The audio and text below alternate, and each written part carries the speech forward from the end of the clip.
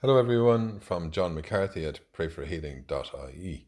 A quote from Mother Elvira, founder of the Chinakla community, consisting of drug addicts who live in communities throughout the world. In the beginning, we lived in poverty because we had nothing except the certainty of our trust in God. I discovered God the Father when I was still a child and how to trust Him. When times were tough, I would hear my mother repeat a litany. Holy Cross of God, do not abandon us.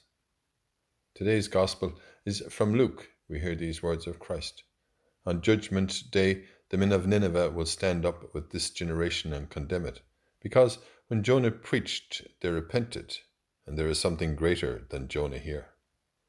Lord, in these days of Lent, help us to seek your will. Help us to find a few moments to gaze upon the cross and find strength and hope, healing and repentance. Holy Cross of God, do not abandon us, as we say together and pray for one another. Hail Mary, full of grace, the Lord is with thee. Blessed art thou among women, and blessed is the fruit of thy womb, Jesus. Holy Mary, Mother of God, pray for us sinners now and at the hour of our death. Amen.